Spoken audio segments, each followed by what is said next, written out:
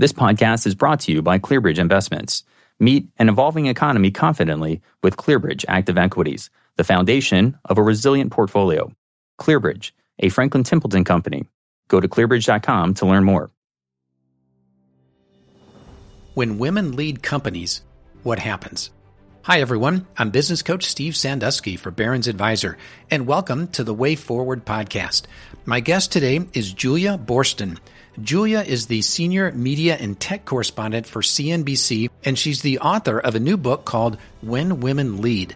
In today's conversation, we explore how her research and interviews with more than 120 women and a few men led to discovering that there are a range of qualities that women tend to possess that correlate with great leadership and that made these women uniquely equipped to lead, grow businesses, and navigate crises. These women were highly adaptive to change. They were deeply empathetic in their management style. They were authentic and vulnerable. They were grateful, and they were much more likely to integrate diverse points of view into their business strategies. By utilizing those strengths and others, they invented new business models. They disrupted industries, and they made massive profits along the way.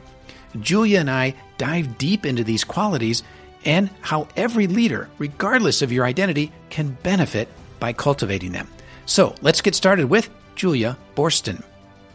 Let's go back a few years. In your new book, When Women Lead, you start off by talking about your mom and how back in the 60s, she was marching against the Vietnam War. She was marching for civil rights. And you mentioned that she had heard Gloria Steinem talk in the 70s. So let's fast forward about 50 years to today. How has the hope that your mom had for the role that women would play in the future, how has that either come to fruition or not come to fruition?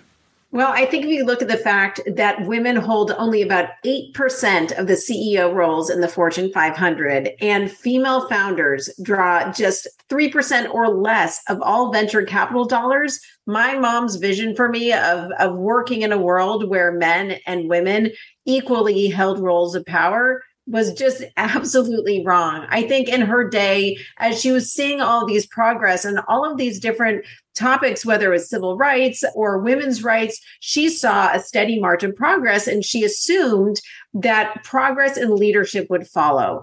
Unfortunately, we just haven't seen women equally rise to power when it comes to the very powerful and obviously important world of business.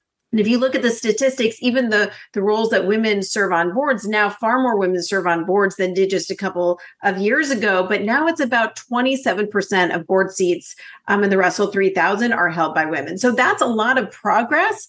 And 27% is sure a lot more than the 8% of CEO roles held by women. But we're still a long, long way from women holding anywhere near 50% or even 40% of leadership roles at the most important companies in the world. And with the benefit of hindsight here, what would you say are the barriers that have remained in place over the past 10, 20, 30 years that have not made your mom's dream fully realized yet? Well, look, I think institutions move very slowly. And I think that things have worked very well for these companies for a very long time. And the fact that women are 50% of consumers and by many measures make 80% of all purchasing decisions has yet to really influence who is holding seats of power. Now, there are so many different studies to explain why women may start at companies, out of college in equal roles or straight out of business school in equal numbers as their male counterparts. There is this theory of the broken rung where women are not getting promotions at the same rate. Some of that has to do with taking breaks for maternity leave, et cetera. But there are all these different studies that break down how women are not getting promoted to senior ranks in the same way. A lot of it has to do, if you look at the tech ecosystem and the fact that women, as of last year, female-founded companies drew 2% of all venture capital dollars. A lot of that has to do with pattern matching. A couple of the women I spoke to noted adamantly, and I agree with them, that it is not malicious.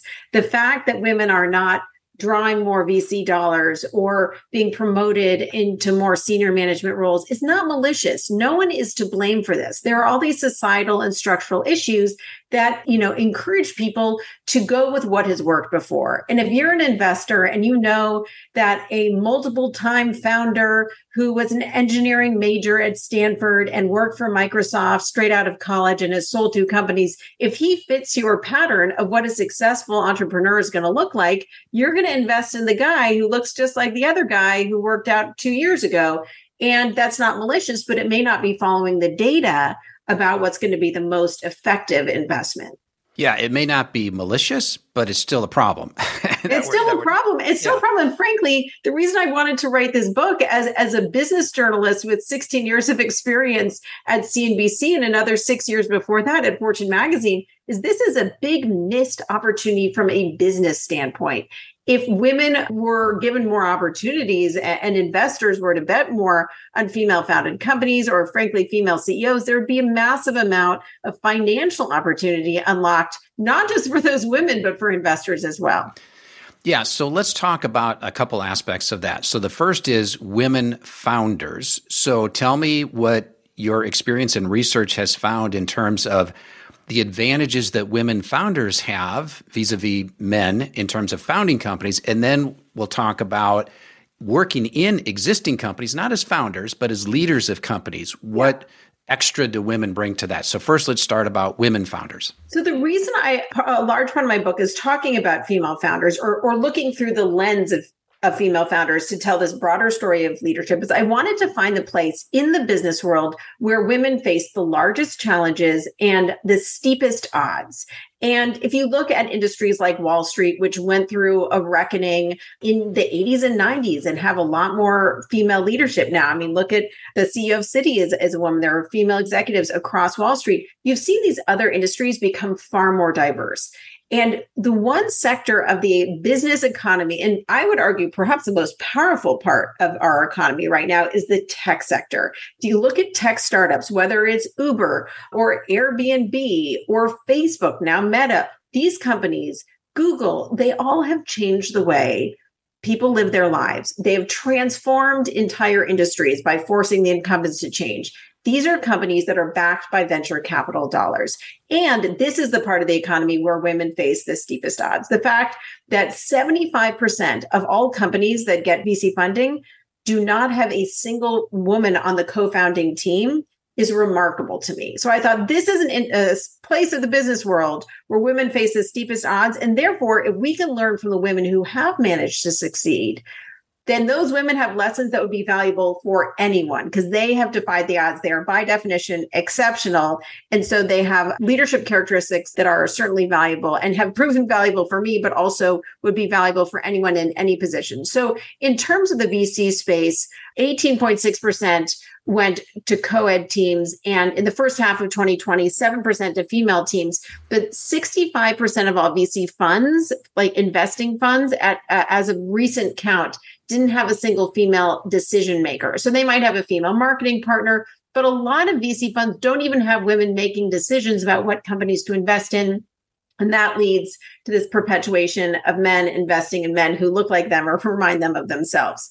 This is a huge missed opportunity because a lot of data shows that female founders are more likely to do more with less. They have a track record of yielding higher returns based on lower upfront investment and of yielding returns to their investors earlier. Now, in the high-flying days of the last tech bubble, which I think is quickly coming to an end, that maybe didn't matter so much. We heard of tech companies chasing growth at any cost. And now the funding bubble has deflated and people care more about return on investment. If you're chasing growth at any cost, male founders may be better off at that. But when you're looking at getting returns, return on investment, female founders are more likely to be able to do that more quickly and more efficiently. And part of that is that they just haven't had the same access to capital. But while the male founders may be swinging for the fences and going for the crazy moonshot in this day and age, especially the economic uncertainty we're reckoning with right now, the female founders being more practical, not needing to raise as much money, has ultimately given them an advantage.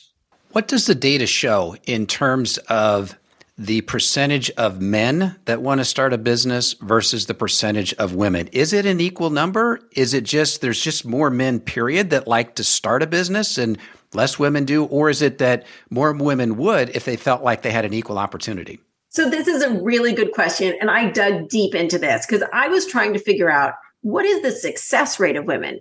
A lot of people say, hey, maybe just women aren't trying to found VC-backed tech companies. Maybe they're more interested in launching bakeries or hair salons or whatever.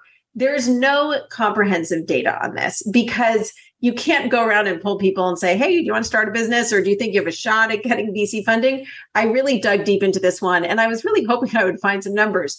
But there are some data indicating that women are founding companies at a higher rate than they're raising VC dollars. So Silicon Valley Bank, which serves a ton of startups in the tech space, they found that I think it was about 28% of their companies had a female founder. So based on their numbers, they were seeing that more companies with female founders existed than were raising money at the same rate as men. That might indicate that male-founded companies are raising money more frequently. So female-founded companies may be raising every other year, whereas male-founded companies are raising every year. So I would say, despite the fact that I don't have comprehensive data, all the numbers indicate that more women are founding companies and growing their companies than they are able to access financing at the same rate as men. Okay, so let's say that we had a level playing field in terms of raising the capital, and I know we're not there yet, but let's just assume that we were there. What have you seen in your research in terms of the difference in how women go about building that business versus men? Well, what's really interesting is a lot of these companies founded by women are tackling problems and products that women need. This is not rocket science to think that more women might be founding what they call femtech companies, addressing things like fertility or menopause. There are massive parts of the healthcare space that have not gotten attention or investment because they're serving 50% of the population that doesn't happen to be writing checks most of the time. But right now we are seeing a surge in, say, femtech companies. These are the health tech companies targeting women. So that's a big part of the economy. And then we're also seeing a lot of these companies that are simply saying, what are the products that I need or want? And whether that's the healthcare product or a fashion product. And we've seen some remarkable retail founders who are women who have really redefined the way people shop and get dressed every day, whether it's Rent the Runway CEO Jen Hyman or Katrina Lake, who brought the technology of a stylist to the masses, or The Real founded by Julie Wainwright, which created this idea of a circular economy of buying used, designer resale clothes and then selling them back in again. So I think we're seeing women really understand the female market and come up with products for that market, but also oftentimes taking the fact that sometimes they are outsiders to a male-dominated world and using that outsider perspective to innovate. Some examples would be Sally Krawcheck, who founded Ellevest after being, running Citi and being the most powerful woman on Wall Street for many years, or Bumble CEO Whitney Wolfe Herd. She was at Tinder. She saw what she thought was broken about Tinder, and she used her outsider perspective to say, let's flip this script and create a product that really is for women. So it's interesting to see how women use their different perspective and the fact that maybe they've been excluded for years as a real advantage in business. And as to how they build teams, there's a lot of data showing that female executives and female CEOs care more about diversity, not just about gender diversity, but also about racial diversity. And there are some great studies on this that I cite in my book. So let's take a hypothetical here. So you were on the executive committee here to hire a new CEO of $1 billion fast-growing company. You've got a male candidate and you've got a female candidate. It's down to these two people. How will you think about those two candidates, both from a gender standpoint and maybe a non-gender standpoint, in terms of who's going to be the right leader for this company?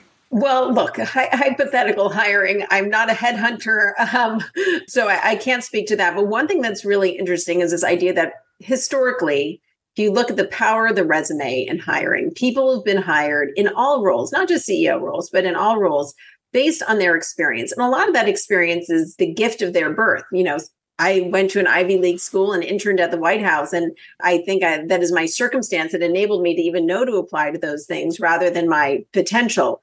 Increasingly, people are seeing the power in giving people opportunities at work based on their potential, not on the experiences they've had. The resume is just a list of your experiences. So now there are all of these companies including some I write about in the last chapter of the book, that are able to test what someone's soft skills are, saying, hey, we could train anyone for this job, but do they have the potential to grow into this position? And I talk about it as being a growth mindset for hiring. We all should have a growth mindset in the way we live our lives, push us to get better, know that we have potential to grow and change. But can you hire people knowing that they're going to grow into the role? A CEO role is different. And in fact, many studies have found that public companies, their stock drops if they hire a woman into the CEO role.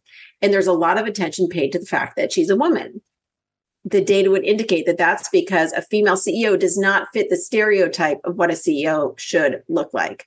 Over time, the data shows that the stock equalizes or even goes up since that woman was hired as a CEO. So there is a sense that companies can get effectively punished by the stock market if there's too much attention on the fact that their new CEO is female. But over the long run, a female CEO may outperform. So look, every person is different, men and women. There's so much variability for everyone. But I do think just being aware of that data can really influence the way we think about even hiring. You know, should someone only be hired into a CEO role of a public company if they've had previous CEO experience?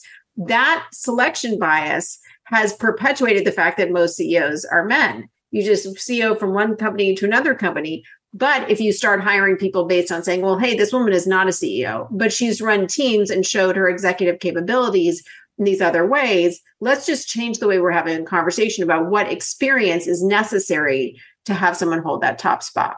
I want to try and dig into the differences in how men and women lead. So there's nature versus nurture. So does your data and research indicate if there is any innate difference in personality traits or anything else in terms of how women lead versus men? And you just mentioned the example here of how when women become CEOs of companies, the stock price tends to go down. Only on the first day. Okay. Yeah. Okay. But I think your research also showed that when women get put into the leadership role of a company that's in a crisis, that it actually tends to go up because women tend to be better leaders in a crisis situation. So with that as a lead-in, what are your thoughts? Oh, there's so many questions baked in there. Okay, so I'm going to answer your last one first. What you're referring to is what they call a glass cliff situation. And we talk all about the glass ceiling, but there is this theory called a glass cliff, which is that women are more likely to be put into a leadership role when the company is on the precipice of something terrible. When a company is in a terrible situation, oftentimes the board will say, hey, let's give this woman a shot. There are a lot of theories about why. Maybe they think the stakes are lower. It can only go up from here. Things are so bad. Why not let the woman who we never would have gotten a shot before try out in this role? So there are a lot of interesting theories about why that is. But statistically, women are more likely to put in leadership situations when a company is in a precarious situation. The good news is that women outperform in those situations. And it's just fascinating data. And once these academics figured out this concept of a glass cliff, there have been many studies over the years looking at this. This concept was established before the financial crisis of 2008, 2009. Some researchers went back and looked at what happened at banks, particularly small banks in the US, after the financial crisis. Women who were running those banks did better. That was in large part because they were a little bit more conservative going into the financial crisis. They were being more careful, more proactively sort of protecting what they had before the financial crisis. They weren't embracing risk as much as their male counterparts were. So I think it's really interesting then to look at what happened with the pandemic and how female leaders, both of companies, but also of countries and of states, outperformed comparable states, comparable countries when it came to important issues such as reducing the death count in that first year of the pandemic. So that's what I'll say about the glass cliff.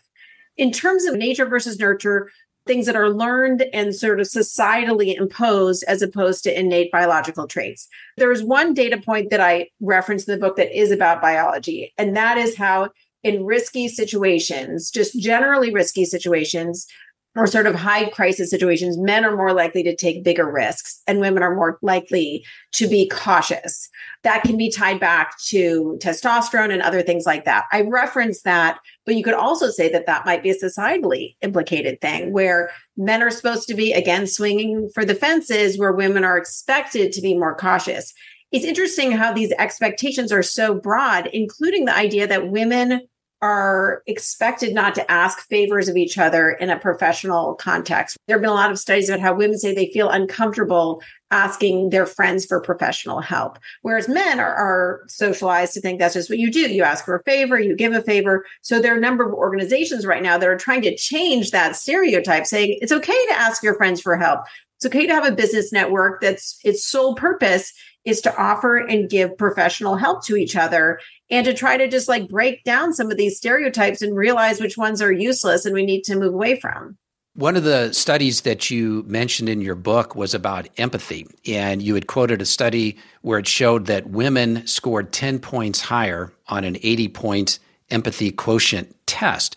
And I think the researchers were trying to figure out, is there an empathy gene in women that naturally makes them more empathetic? And I think the result was, no, there really isn't. So we do, I think, have this stereotype about women being more empathetic than men.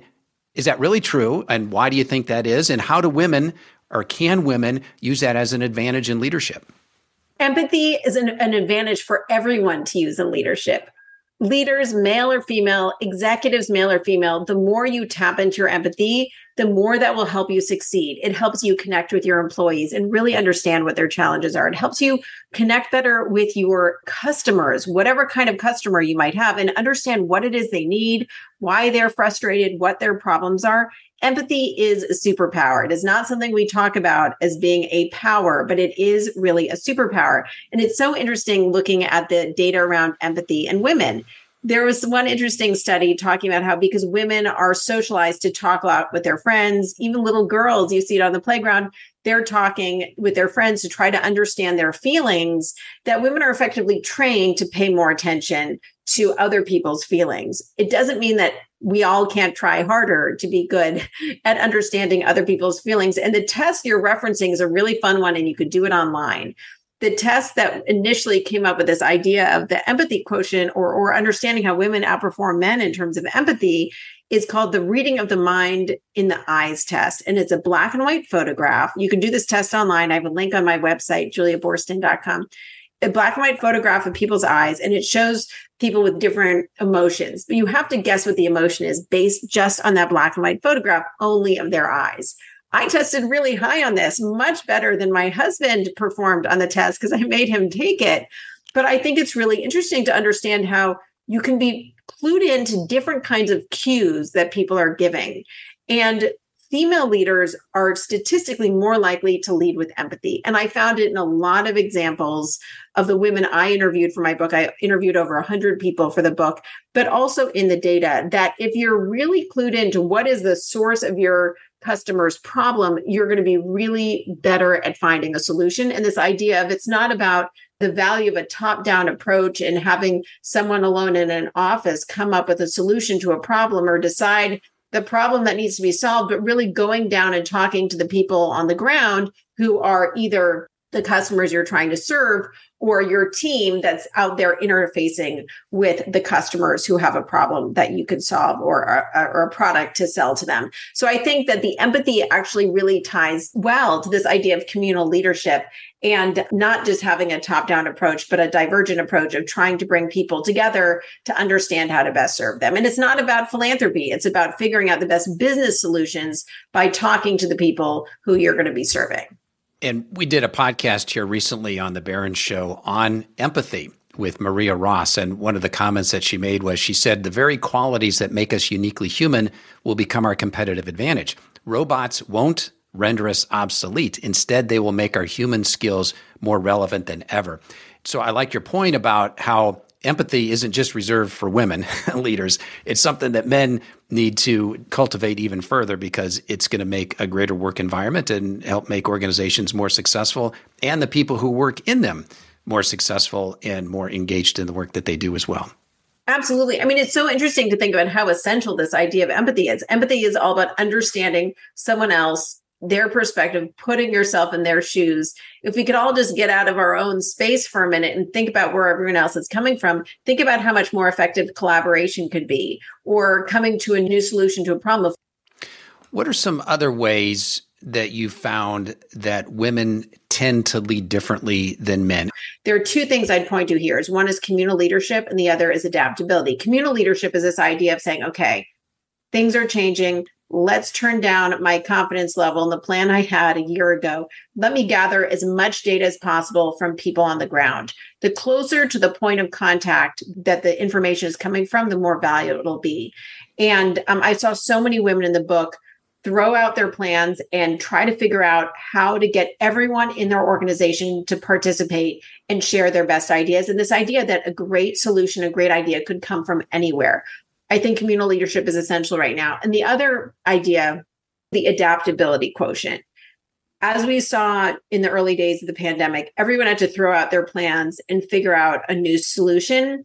There is a lot of research about how a nimbleness in companies and a nimbleness in leadership, which in a lot of ways ties back to the communal leadership, listening to the people on the bottom of the totem pole, because they might have good ideas. High adaptability enables companies and leaders to take advantage of all sorts of different opportunities as they arise.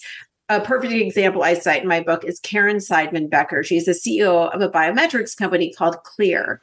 Now, before the pandemic, Clear was entirely reliant on airplane travel. In late February of 2020, she started realizing that the airplane travel business was going to fall off a cliff. So, weeks before a pandemic was formally declared and airplane travel really shut down, she immediately adapted. She slashed her advertising spending on all platforms. She started dramatically investing in health. She said, how can we use this technology and apply it towards health? It's biometric identity. We need this if we're going into a health crisis. And she invested in turning Clear into an entirely different business as well, which is a health pass. So in the early days of the pandemic, they offered their health pass to bubbles such as the NFL and the NHL, and they use their technology in all sorts of different ways. But she didn't have any ego tied up into maintaining the business as it was. She said, we just need to pivot as quickly and as efficiently as possible. And companies that have a high adaptability quotient also tend to be okay with failure because they understand that if you're going to adapt and try something new, there may be a quick failure, but then you can use that information and data to pivot to a greater success down the road. So I think all of this stuff comes back to humility and a willingness to follow the data and to listen to diverse perspectives. I think we can segue to YPO, Young Presidents Organization, because you talk about this in your book, and I thought this was really interesting. I'm fairly familiar with YPO, and in recent years, YPO has tried to do a better job of getting more women to be part of the group.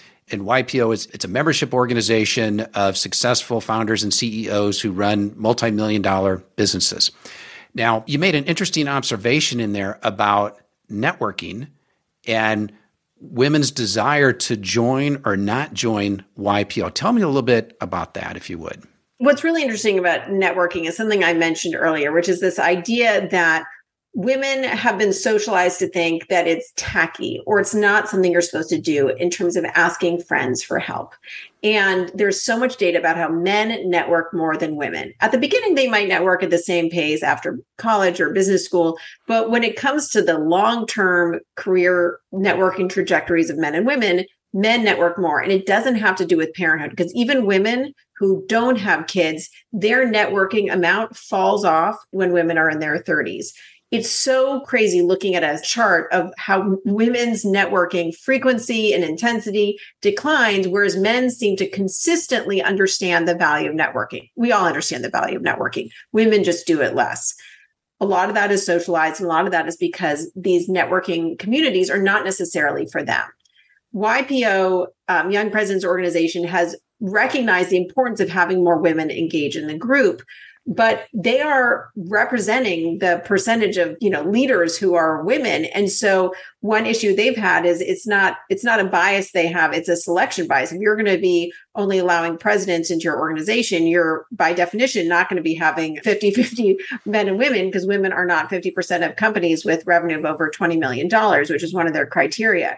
So YPO has been making efforts to bring more women in. There were a number of the CEOs in my book who are members of YPO, and like the fact that it's a male and female group of executives helping each other's out. Other of them told me, I couldn't pull off YPO. I'm trying to scale a business. I have kids. I can't commit to doing 10 or 12 meetings a month. And I can't commit to the kind of social commitment of doing activities with my cohort. So it's been interesting to see how some of these women have gravitated to sort of female-only groups to find community. And there have been a number of organizations that have popped up trying to serve that demographic. So for instance, Chief, which I write about in my book, is targeting the kind of women who might be a step below the YPO qualifications and also women who would qualify for YPO. And they're trying to give them a community of women who are a network to give each other valuable advice. There were some interesting studies about the massive value of networking, but the types of networks that most benefit women and people in general are diverse networks. You don't want to just get business advice from your buddies because they're not going to be honest with you because they're your friend. They might not want to hurt your feelings. And B, they might be too close to you to really understand, have perspective and understand the best advice to give. So the best kind of networks for business advice are ones that are diverse and people from not necessarily your business or your industry. That's what these organizations like Chief and also YPO are trying to do. But as we see some women not feeling like they can make the time commitment to YPO, we're seeing them move over to some of these other organizations. And we're also seeing YPO trying to adapt because they want that talent, because it might be great for the men in a group to have some more female perspectives. You wear a number of different hats. So sometimes you're interviewing the CEOs of the biggest companies in the world. Other times you're doing research for a book like you've just come out with. Other times you're doing deep background on an industry. So in your book, you mentioned something I thought was rather interesting. You said that if you're doing deep background research on an industry, you tend to talk to women because they have a little different perspective. Tell me how you think about that and what is it that women bring to that area when you're just trying to get the deep background information? Well, so I'll say I talk to everybody, and especially in these male-dominated industries, there are more men. I'm going to be talking to a lot of men as well. But one thing is different when I talk to the women to try to get perspective on an industry is because women are often outsiders to different spaces, whether it's Web3 or NFTs or crypto, new spaces that are emerging. Because women are in the minority, they may have an outsider perspective and may not be swept up into the bubble. There's a concept I talk about in the book called cultural numbness. And this idea that if you are part of a society, part of a culture, part of the culture of a company, you may lose sight of the things that are great about it and the things that are maybe inappropriate or maybe wrong about it. But if you're an outsider, you're not numb to the culture and you could have really fresh perspective on what's going on inside one of those little ecosystems, whether it's a company or something like the NFT community. So I think having an outsider perspective is hugely valuable. So what can men do to get more women in positions of leadership, more diverse teams, more people of color, just some practical things that will speed up this progress and make your mom's dream come to fruition? Well, look, I am very optimistic. I'm very optimistic. And I think there is a clear path for men and people in power to take because the data is so clear. I think the more that men can follow data when they're making decisions, whether it's about hiring or promotion, the more they will find themselves with a diverse assortment of executives. There are some great companies that I referenced earlier that are trying to help companies hire based on potential rather than experience. And I think this idea of separating people's opportunity from the things that are listed on their resume is a really massive opportunity for companies when they're looking to hire. At CNBC, I've profiled some companies that have done great work to eliminate promotion and pay gaps. Companies such as Salesforce and PayPal realized that their challenges weren't in pay equity, but in making sure they weren't promoting men faster than women simply because maybe men were more of a squeaky wheel. It's not rocket science to make progress towards pay and promotion equity. And there are great tools out there to do just that. In terms of following the data, I think a lot of times companies need to just measure what's going on at their company.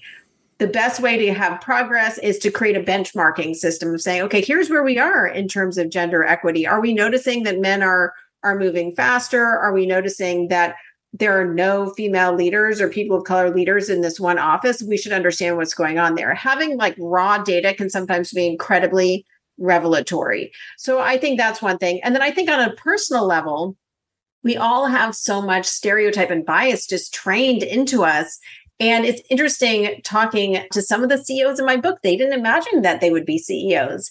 This woman who is a CEO of a company called Lancet Tech, she said, I never thought of myself as a CEO. It wasn't a stereotype that she could imagine even fulfilling because she didn't look or sound like a CEO. She's an introverted Colombian immigrant who was running a chemical division that was focused on transforming different feedstocks into fuel. And now she is the CEO of a company that does just that. But she didn't see herself as a CEO. And I think the more we can all check ourselves and check our biases that could even be holding ourselves back, the more we could change the conversation. It's so easy to get stuck in these stereotypes of what a CEO is supposed to look and sound like that we could be missing massive opportunities in having an introvert as a CEO or having someone who doesn't check all the boxes promoted into a certain role. Yeah, definitely. So I mentioned here a minute ago that you've interviewed some of the most successful leaders of the biggest companies in the world. So you're interviewing them, but now the tables are turned. So you're the recipient of the interviewer's questions. So are you sitting there and you're thinking, oh, I sure wish Steve would ask me this question. So what's the question that you would wish that I would be asking you? I would say in terms of the one thing that really surprised me in reporting this book, one thing that I assumed going into it, because I've interviewed so many CEOs, is I thought some of these leadership traits were going to be born, male or female. I thought, we have this myth of the Mark Zuckerberg emerging from Harvard as a natural founder of a game-changing company, or the co-founders of Google emerging from a garage in Palo Alto, ready to change the world of the internet. And the reality is that every CEO I've interviewed has had to grow and develop these traits. And this is actually, I think, that's been most reassuring for me as a journalist in the world, is this idea that no one is born a leader. Everyone has to evolve and change, and everyone can have a sense of change and progress. I have a lot in the book about having a growth mindset, both for yourself, but also for your organization. I talk about growth mindset and hiring. And I think that each one of these leaders has been able to be successful because they knew they were not great out of the gate. They knew that they had certain, maybe innate traits that were advantages, but that they could progress and create their own benchmarks and drive their own progress. So I was really impressed to see not how impressive these leaders were, but how much they evolved themselves and see their leadership as a constantly evolving process. Well, it's interesting that you mentioned that because just yesterday I was listening to a podcast and Lou Gerstner was being interviewed, and he's the former CEO of IBM and had a tremendous run there. A legend. And the question, yeah, exactly. Yeah. And he was asked, are leaders born or are they made? And he said that probably 80, maybe 90% of leadership is actually management. And he said, management, you can learn management, certainly. But he said that final 10% or so, it's difficult. And that's something that you have to continue to learn. Some of that might be born with personality traits or whatever. And it's also interesting, another show that I was listening to, this guy was a rower. And so he's in a boat with other people that are rowing. So he said there was one person that won every time, but this person wasn't the biggest, wasn't the strongest. It's like, so he finally asked me, what is it about you that whatever boat you're in, you win? And what he realized was it's because when you're a great leader, when you're in the boat goes faster. And what he meant by that was the people around you want to work harder for you in a positive way. Now, there's certainly leaders who rule by cracking the whip, and out of fear, you might work harder, but that's just going to be temporary. That's going to fail at some point.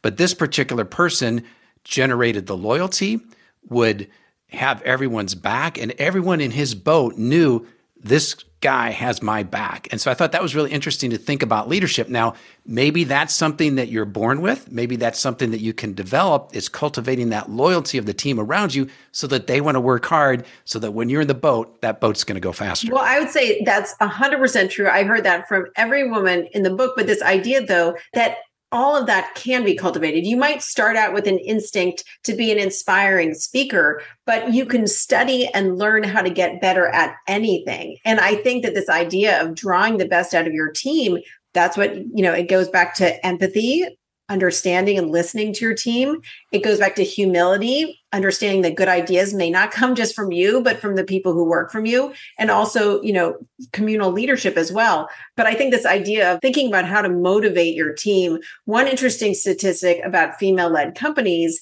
is female-led companies are more likely than male-led companies to be purpose-driven, meaning to have some additional purpose that's not financial, so such as environmental or social purpose. When it comes to purpose-driven companies, a number of the CEOs told me that it was so much easier to push through the hardest of times and to get their employees rallied to face the hardest of times, because they knew that it wasn't just about making money and giving returns to the VCs. It wasn't just about the stock price. It was about serving these other constituencies as well. It was about helping the environment or helping the people who needed healthcare. And that additional purpose helped them not just survive, but thrive, because being an entrepreneur is tough. Any part of business is tough. But if you have that additional purpose, it could be key motivation in the toughest of times. Yeah. And I'm so glad that you're reinforcing these ideas, because we talk about empathy. We talk about communal leadership. We haven't really talked about being vulnerable. I know that's something in your book. We talk about being purpose-driven. A lot of people hear that and they think, that's just the soft stuff. I got profits I got to make. But it's like, that's the stuff that makes companies successful and makes leaders successful. So I continue to hear that reiterated, and I'm glad you brought that up here as well. Vulnerability is authenticity. Some people might call it vulnerability. Other people might call it authenticity. People can tell when you're being inauthentic. Your employees, your customers can tell if you're being inauthentic. If you're being vulnerable, you're saying this is a situation. Things are good, they're bad. They are mixed. Nothing is perfect all the time. But if you're authentic, people will trust you more, and that yields massive benefits, massive dividends. Whether you're the person trying to drive the boat faster saying, look, we're behind now. Don't lie to them about how far you're behind. Be honest, and people will trust you more and be more likely to want to follow you into whatever that battle or race is. Well, Julia, I've got 3 more random questions that I want to ask you. But before I get to those, tell me about the book. What's the best place for people to connect with you if they want to learn more about what you're doing in the book? The book is out from Avid Reader Press. It is called When Women Lead, and you can buy it at any of your local booksellers. It's on Amazon.com. It's on Bookshop. You can find it if you just type in my name, Julia Boorstin, or When Women Lead. And I have a website, juliaboorstin.com, and you could find a lot more about the book, some more resources, including that test I referenced where you could test your empathy quotient, which is a really fun one, and links to buy the book there. But there are great stories in the book of over 65 entrepreneurs woven together with academic research explaining their characteristics and traits that have enabled those women to succeed despite the odds. And the lessons from this book have changed the way I've lived my life in the past couple of years that I've been reporting it, and I know are incredibly valuable for anyone looking to succeed in this business world. Excellent. Okay, so 3 random questions. The Yes. first one is, you get to put up a billboard, and we're going to go to Los Angeles, Dallas, Miami, and New York City. So we're covering a good part of the country. What's that billboard going to say?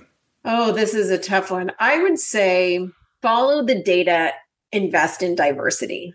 I think there's this myth that diversity is a philanthropic thing and we should give women a chance in business because that would be a nice thing to do. That's not the case at all. It is better for business, and the data says so. And we need to change the conversation around diversity to understand this isn't about philanthropy. This is about dollars and cents. Okay, second question. So you graduated from Princeton, I think class of 2000. You've now been invited back. They want you to give the commencement address to the Princeton class of 2023. What is the title of your address? The title of my address is Take the Chance. I think that we all have expectations of things we should do and the path we're expected to take. And I'm certainly risk averse, but I have reported on a lot of people who are not. And that's why I love talking to entrepreneurs and writing about their journeys. I think the key thing is understanding that sometimes the best opportunity is not what you think it's going to be. It's the best opportunity in general. So for instance, when I graduated college, I thought I wanted to work in politics or international relations. And I happened to, of the 20 jobs I applied to, the best opportunity was a job writing for Fortune magazine. I didn't care about business at the time. I didn't think I was going to want to be a business journalist. But on an absolute basis, it was the opportunity that was going to give me the most potential to grow and stretch myself. So I think sometimes we have to get out of what we think we're going to be interested in, separate ourselves from the idea of what we think we're supposed to do, and just say, hey, I'm going to try something new. You never know what you're going to love or what you're going to fall in love with until you try it. And I think now more than ever, people just need to take the chance, try something new, and give yourself an opportunity to have an entirely new path and an entirely new passion. I love business news. I never would have believed it if you would have told me when I was in college that I would have found this amazing career in business news. So what's the next chance that you're contemplating taking? I want to write another book. I think this book has been so fascinating. I am so intrigued by disruptive leadership in particular. So right now I'm excited to go around the country and talk about the learnings of my book and how people can apply the research and stories from my book to make their companies and their workplaces more effective and more efficient and more inspired. And then down the line, I look forward to trying to write another book. Great. Well, I will look forward to reading that one as well. Okay, final question. And this comes from a previous guest who had no idea who my guest was going to be that I was going to ask this question to. But it turns out that it's actually very appropriate because this person, his question was, if you could interview somebody who passed away, anyone in history, who would it be and what would you ask them? That is a tough one. There's so many people who are alive now who I want to interview. Anyone in history? I actually think right now I would be really interested to interview Steve Jobs. He hasn't been gone for that long, but I think to understand the way he transformed, first of all, I never got to interview him. So I've always, wish I had gotten to interview him, but to understand his vision for the future of technology. And right now there's so much attention to AI and robotics, and to understand how he sees people and technology interacting in the future. That might be more of my regret that I didn't get to interview him when he was alive, but I think he was a genius and I would be so curious to learn from him. Excellent. All right. Well, Julia, we will wrap it there. Thank you for spending some time today. Congratulations on the new book. Thank you. My key takeaway from my conversation with Julia is how the range of qualities that women tend to possess that correlate with great leadership are qualities that all of us need to cultivate. And by supporting, encouraging, and elevating more women and people of color to the highest levels of leadership, we can get to Julia's mom's dream of women having every opportunity to excel without having systemic roadblocks in their way. All right, that's all for today. Make sure you like and share this podcast through your favorite social platforms. And for more great podcasts, visit us at barons.com/podcasts. Take care and be safe.